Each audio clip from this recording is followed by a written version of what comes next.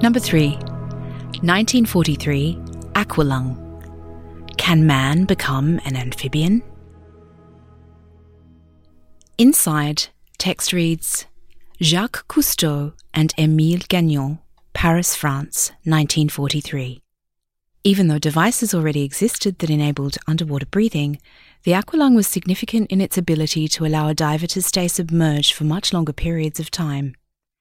Invented by undersea explorer, researcher and photographer Jacques Cousteau and French engineer Emile Gagnan, the aqualung differed from other compressed air devices at the time due to its demand regulator, which delivered air to the diver at the appropriate pressure on demand. In order for humans to begin to freely explore the sea, Cousteau and Gagnan's invention created a simple and safe device that opened the door for further exploration and interest in the undersea world. As we turn clockwise within the display tube, at eye level, a panel of diagrams and illustrations show the 3-cylinder apparatus from different angles, with straps to harness it around the chest and a mouthpiece for breathing into. A flowchart on the right shows various symbols under the headings Closed Worlds and Odum's Energese, with corresponding definitions such as conversion energy loss and system input/output. Numbered paragraphs further round on the right briefly outline various features and drawbacks of the project. For example, one-way exhaust valve, a valve used to enforce a one-way operation of a system, allowing waste to be expelled without the entrance of new material. A one-way exhaust valve was used in Jacques Cousteau's aqualung to enable a full exhalation of air into the surrounding water without any intake of water into the system.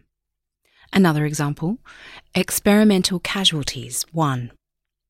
While the aqualung was a success, many deaths occurred while experimenting undersea breathing technology, from the bends to embolisms.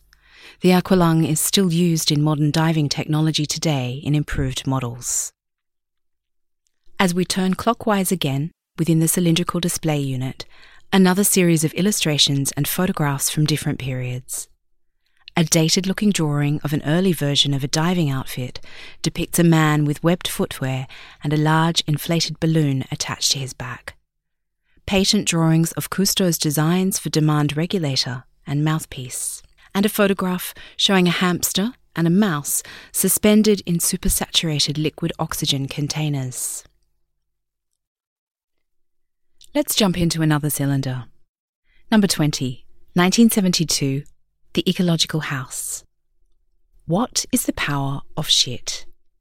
Graham Caine and the Street Farmers, South London, 1972. Turning clockwise to the right, text reads, In 1972, Graham Caine, a member of the anarchist group Street Farmers, built a house as a laboratory and a living experiment empowered by his own excrement. The Ecological House was not only a fully functioning integrated system that successfully converted human waste to methane for cooking, but was also built by its architect, who used himself and his family as a guinea pig. Ecological House features a complex architectural diagram, and this project is also featured in the VR experience. To hear more about the VR experience, go to the next link. Let's check out one more cylinder, number 33. Can humanity recreate itself in a miniature Earth bubble? 1991, Biosphere 2. Inside, text reads, Biosphere 2 remains the largest and most famous closed ecological system ever built.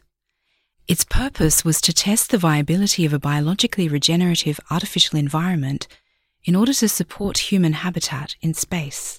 Space Biospheres Venture, a venture between Ed Bass, a businessman and philanthropist, and John P. Allen, a systems ecologist and environmentalist, spent approximately $200 million to build and sustain the facility.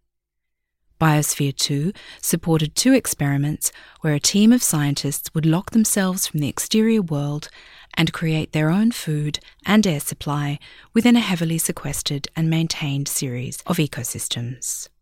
Project 33 Biosphere 2 is also featured in the video screening on the wall, in which archival footage can be seen showing people waving and farewelling visitors attending the sealing in of the scientists, and later awaiting their re-entry into the outside world. The waiting visitors hold placards featuring slogans such as "Welcome back to Biosphere 1, the Earth." More information about the video can be read at this link.